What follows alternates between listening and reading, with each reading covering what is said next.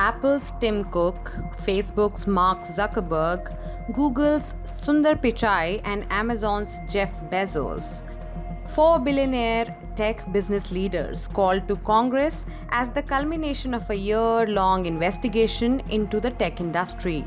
They answered a range of questions on market dominance, perceived bias, and of course, the upcoming election. Mr. Pichai, is Google going to tailor its features to help Joe Biden in the 2020 election?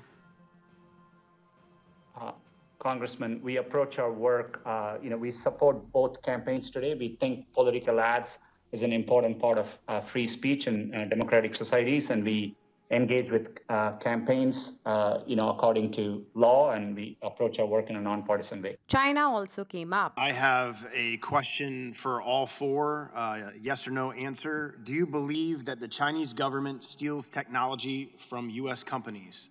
Start with Mr. Cook.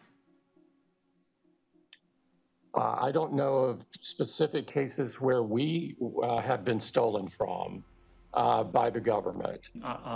I have no first-hand knowledge of any information stolen from Google.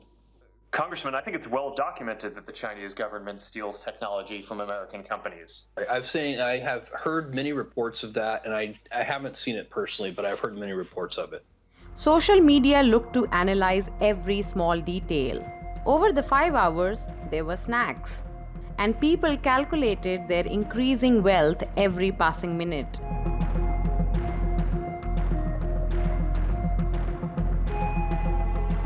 Lawmakers were roasted for their apparent lack of tech knowledge. A representative's use of the phrase "the net" was mocked online for being outdated.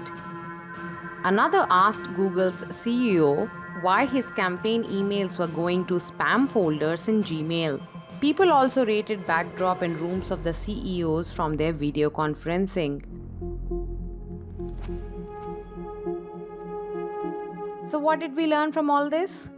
Facebook may have bullied Instagram into selling in 2012. Amazon may price its own brand goods more cheaply than other sellers on its site. And what will change? Without legislation, not much. This hearing is supposedly the first step towards some kind of regulation of the big tech firms, but that could still be a long time coming.